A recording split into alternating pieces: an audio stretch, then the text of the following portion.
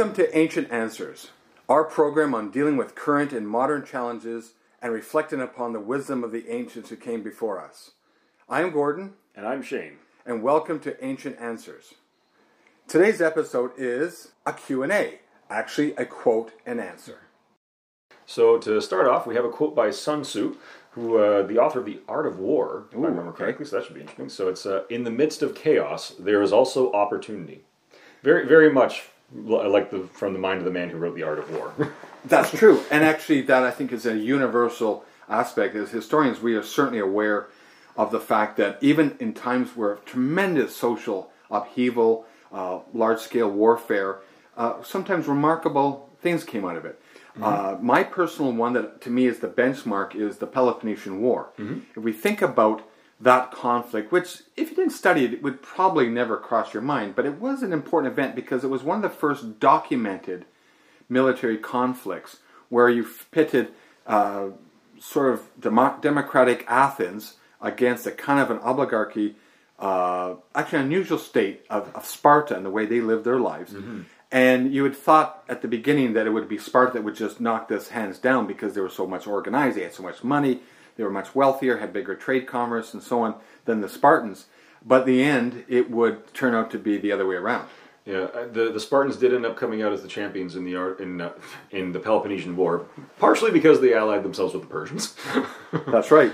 But it was still a massive opportunity for Sparta, though, when they managed to break Athens' their empire, for lack of a better term, because Athens at this point was exerting a lot of influence across the Mediterranean and was the preeminent state in all of Greece. And Sparta ended up just taking all that away from them once they broke their navy, especially. And they were able to exert a lot of influence, and then they were able to introduce the 30 tyrants into Athens and start trying to make things a little bit more Spartan across the Mediterranean Sea. That's true. If you also look, and we use Roman history as an example, during the time of Julius Caesar, let's say plus or minus about 30 years, there was a fair bit of turmoil in the Roman Republic. And yet during that time, some of the best writers, some of the most thoughtful writers of ancient Rome lived and wrote very lucidly about the fact that amongst all this great change, there was opportunities. And we know that actually during the civil conflict of the Roman Republic, it was the greatest individual surge of commerce that took place. And during that time, while the guys were fighting in the warships on the Mediterranean and on land, there was actually an extensive outreach by traders going farther locations. So it's interesting that has been pointed out that great turmoil, great confusion time. There were those bright minds and brave souls who saw, well, I can't do this anymore. What if I tried this? Mm-hmm. And therefore they will try something else. In this case, it was expansive commerce. But we have that as well. If you look at even a little bit later on, you could say that during the fall of the Roman Empire, we saw the creation of a number of great works of writing that came out in the 300s and 400s, including some of the key Christian origin writings that have influenced people to this day. So it's true.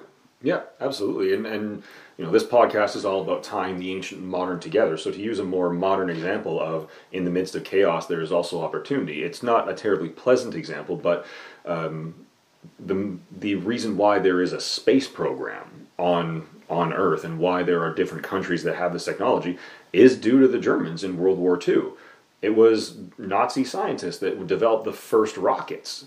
And unfortunately the technology, well, fortunately for us actually, the technology came along and developed too late and too slowly to help Germany in World War II. But it was literal Nazi rocket scientists that made the contributions to build the first rockets and to help us get out into space and to put man on the moon. And true, I mean, modern day today, we certainly see that reflection. I mean, it's a popular thought today when we say that when there's confusion, or sometimes as an economic thing, like confusion in the market or uncertainty in the market or an economy, that there's opportunities for innovations, entrepreneurs to find niches, new technologies that might come along and answer a need. You go back to the ancient days. The interesting thing, though, is in spite of at times, particularly after the fall of the Bronze Era, so roughly 1100 BC to 500 BC, this sort of semi-dark ages we see in the European, Eastern European areas and bits of the Middle East. Which we refer to as the Greek Dark Ages, not because of anything terrible that happened, but just because they didn't write a lot about that period. That's right. It would have been before the second writing system came into being, which became popularized due to the great thought coming out of the 5th century Athenian and the other Greek city-states. But you go back, this is roughly 1,000 years before then. I'm much aware, this is a big area that I find quite interesting. We don't have a lot of a written record, but we can certainly make great inferences about the fact that there was enormous trading going around between what would have been the ancient Greece. Now, it was called the Mycenaean Greece. It was actually populated by a different group of people that would come along later to build Athens. But also we have evidence of course, the Egyptians were trading, that during that time, we do know we have records of shipping expeditions, trading expeditions, where they were literally talking about, well, let's move on further because it's too confusing, too difficult to work with what we have now. Let's see if there's other markets. And it's during that time we are aware that there was beginning some regular shipping arrangements. I can't imagine how dangerous it would be to go out of the Mediterranean and circle around Spain and up France and so on, that were bringing tin back from Great Britain, what would later become Great Britain, and also some of the other precious metals that were becoming part of the mix. Now, no one really fully understands why around the year 1100 there was such a terrible collapse of the empires that had existed in the Mediterranean. But certainly life continued on and rebuilt itself and found new opportunities with a new structure that came along later. So just like the dinosaurs getting wiped out by a meteorite gave rise to an opportunity for the mammals to eventually occupy a pretty important niche, and we're mammals, so there's an ancient example. There's an ancient example, like a really ancient example. That's about as far as you can go, I think. That whenever there is a lot of confusion, a lot of uncertainty, or even oppression, human beings do tend to find innovation ways to solve problems. Yeah. And if those innovations are new ideas or new ways of doing things, they could have an enormous benefit going down the road. Mostly for good. There has been a few ones that didn't work out so nicely, but... Well, necessity is the mother of invention, right? That's right. That's right. Well, that's a great one from there. All right, so next we have Socrates, one of the preeminent Athenian philosophers. Although apparently he was really annoying to his compatriots, but hey. Or as my friend says, Socrates. Socrates? Oh boy. So, Socrates once said, "Beware the barrenness of a busy life." Beware the barrenness of a busy life. Well, that brings some profound thoughts. Well, and what I like about this is that this is that's sort of the tagline for just about every like Hallmark Christmas movie that's out there, or feel-good family film, where you've got dad who's always away working and he's never at home with his wife and kids and and then he learns to love at the end, right? Like, well, it's certainly. I mean, if you look at our recent industrialization era, let's suppose the last 200 years or so, it is true that we do figure that the average working man, I'm just going to refer to men for a second, not that women didn't work, I'm going to use the example for men, that the working men that would start dealing with the initial factories, and initial, of course, mining has been done for millennia, but their life was pretty tough. Oh, absolutely. You know, until unions came along, until working legislation came along, you know, it wasn't uncommon for a man to be putting in 14 and 16 hours of physical hard labor in an industrial environment. Yeah. And then if people say, well, you know, the people who were farmers had it tough. Well, yes and no. There are certainly their planting season and harvesting seasons would be physically very demanding. But we have ample evidence throughout most of the ancient history records in our surmises that the average farming person, which would make up 90% of most societies, did have time for festivals and did have time for personal activity, as we would call it today. We just have no idea how much it was, because anybody who looks at the planting season and the cycle of planting that takes place, the one place the busiest in the ancient world would have been Egypt, where they can get sometimes 3 crops in a year. But in the Central and Northern European area, in terms of Greek, Roman, and later Celtic and Germanic tribe sort of experience, your growing season was actually very defined. Yeah. And therefore, during the winter time, you wasn't much to do except just keep the animals alive and shovel.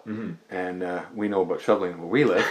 And so that's the question. That's the speculation. If you've got a comment about that, don't forget to come onto our website and chime in and let us know. But when we were looking at what the workloads were, it is a strong argument to say, with the exception of slaves, who could be expected to work literally dawn to dusk, most working people, generally speaking, around the ancient world, had more time at their leisure than we are led to believe. Possibly more than even us today. Well, and that's a really interesting remark, because to talk about the farming for a second, with ancient Greece, if I remember correctly, the Greek harvest time and farming season would actually be in the winter, because in the summertime it was just too hot. And summertime was actually their primary warfare season. So they'd farm in the winter, fight all summer long, but they also would find time. A lot of farmers were actually full-time farmers and part-time Olympic athletes. It was expected that athletes would train for roughly 9 months leading up to a set of games. And most competitors had other jobs and other vocations, and they had enough time to be able to do both.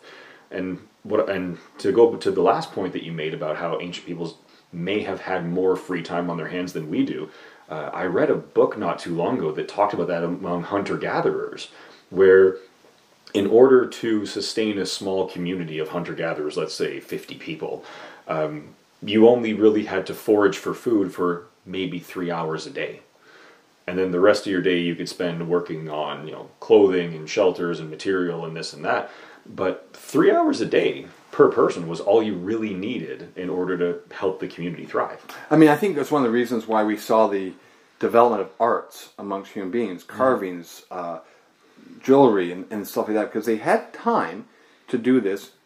In the ancient days, it wasn't that there was specifically a artisan class all the time. Many people seem to have an artistic bent to themselves or a personality and would try to carve or do something like that. Well, some of those carvings, when you look at them, do take a significant amount of time. So you have to factor in they were doing something other than trying to grow food. That's an interesting thought. We're going to look into more, and we have a link to our website, which we have a couple links to the book and so on, if you want to take a look at some of the thought. We're going to address this issue, I'm sure, in the future, sort of the idea of work in the ancient days and how they saw it compared to how we see it today. The other aspect, we've got another quote here. Yeah, so this one's by Plato, so a little bit after Socrates. He who is not a good servant will not be a good master. He who is not a good servant will not be, or not likely to be, a good master. Yeah, will not be a good master. Well, we expect that today in our democracies, don't we? We expect our politicians to have lived a life like most of us, where they have to deal with responsibility and get educated and pursue family relationships of whatever type they like, and work with and be responsible and show that in their personal life they show some sense of discipline before they take on the responsibility and vote it in, at least, for public service. Well, and along those lines, with modern politicians in modern democracies, it's really important to note the fact that they are public servants. They are elected by the people to serve in the capacity that we want them to. That's right. They're elected because their ideals and their goals are in line with what the majority of the population wants.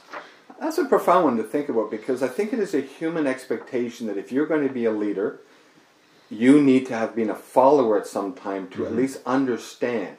Because most of us, I think today, don't like the idea of someone getting a position of authority because of direct family relations or appointments or so on. I mean, we know that in the ancient days that was commonplace. Yeah, monarchies and stuff like that. Although the Romans did during their peak time of the empire, the emperor would choose and select his successor. That was a unique... the emperor would adopt his successor. If it didn't matter what the family connection was. That's right. He would just, you're the one I want, come here. Because they expected the person would learn enough how to do the job effectively upon the passing of the first emperor. That's right, yeah. Well, that, I think, follows to our sense today of leadership. I mean, we are a highly organized society today, far more than people realize.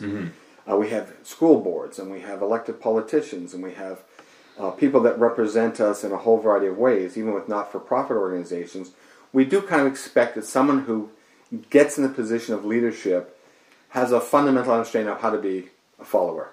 So they don't abuse their followers Yeah. subsequently. Well, and along those lines, on a much smaller scale, I worked in residence for many years when I was in university as what would be called an RA or a residence don, and I remember because there were the residence dons and there were the head residents who looked after entire buildings and they would supervise the RAs, and so that was always a question that would come up quite often: is how do you lead a group of leaders? And so that's the sort of same idea, because we would have to we started out as students in residence, and then you live for a year, and then you apply for the job, and if you meet the criteria and you've got leadership was a big aspect of it, then you would move up into a supervisor position and then carry on through the ranks there. Indeed, if you think of any of the criticism that comes out, let's say in our modern Western world of, well, actually globally, technically now, wherever there's elected officials, we do kind of expect elected officials are, quote, one of us, and not of some elite category so far removed from the everyday person's problems and issues that they don't understand anything, because we assume that they'll make decisions divorced from the reality of that most people face. Yeah, that's the thing. It is important that there, in terms of elected officials, that there be some grounding in reality, that they have an understanding of what the everyday person goes through. I mean, Socrates, when he made that statement, was part of... Plato, actually. Oh, sorry. Socrates was the previous one. I stand corrected. Plato. That's true. With his thought during the time, I mean, it kind of goes back to our previous quote. He was living during a time of great tumult. Oh, yes. Great uprising and society changing. And it's interesting. He would see that importance, that, you know what, you still have to have a grounding before you can be a leader. Yep. Yeah, that is an excellent point. All right, and our last one. So we're heading east again from Lao Tzu, and an ant on the move does more than a dozing ox. An ant on the move does more than a dozing ox, a sleeping ox. Yeah. I guess that's true. That just has to go down to inertia. Now we're just getting into physics, yeah. That's a profound one, because where I see interpretation for our day today is sometimes people look at always having the big spectacular achievement, that something is going to come out of left field and it's going to happen spectacular, or the person gets plucked out of obscurity and ends up being someone famous. Yeah. Well, those are make for great stories and are part of our culture. But the true progress, I would say, is from the incremental addition of pressure, decision, and action. Yeah. Chipping away. There's more done by chipping away at a problem than sometimes come up with some grandiose, spectacular solution only. Yeah. Well, and to use a more sort of everyday example, I would say I'm a big fan of music. I play trumpet and I play guitar and a little bit of piano, and if I were to practice 5 minutes every single day, that would get me a lot further than if I practiced 30 minutes once a week. It's all the little steps that will really, and if you can keep that dedication and stick to it, anyone who's ever looked at a hill of ants, it's constantly moving, it's dynamic, and there's always something going on, and they're always building and always foraging. Whereas, to use the example here, an ox that's driving a plow, how often do they have to work for? Sometimes they call it the lawnmower theorem. I've never heard this. The lawnmower theorem. Or sometimes in today's weather and climate, I call the snowmobile theorem. I'll go back to lawnmower because it makes sense. Okay, so you could spend a lot of money, up to $500 or $600, buying an expensive, fancy lawnmower, but then how often do you actually use it? Oh. It spends 99% of its time sitting in the garage. Whereas, I've known some people, and no joke, they buy a goat. They figure the goat will keep their lawn cut by just nibbling at it a little bit every day. It'll fertilize it too. And then when the goat breaks down, you've got dinner. That's right. It doesn't work so well in urban areas. No. But it does work in the suburban areas. Neighbors are going to call you in on that one. No, that's a bit of a joke. Yeah, but it's true. We've seen many examples of people. We'll have some links on our website to show you some thoughts afterwards. And what is our website, Gord, while we're on the subject It's today? www.ancientanswers.info. All right, perfect. Well, that's going to be a wrap for today. I think we've had an interesting dealing with 4 interesting quotes from the ancient days and seeing how we think about it today. Look forward. We're going to continue this series, so look forward to more of our Q&A episodes. I'm Gordon Harris. And I'm Shane Kingsbury. And thank you for listening to Ancient Answers, the Q&A edition.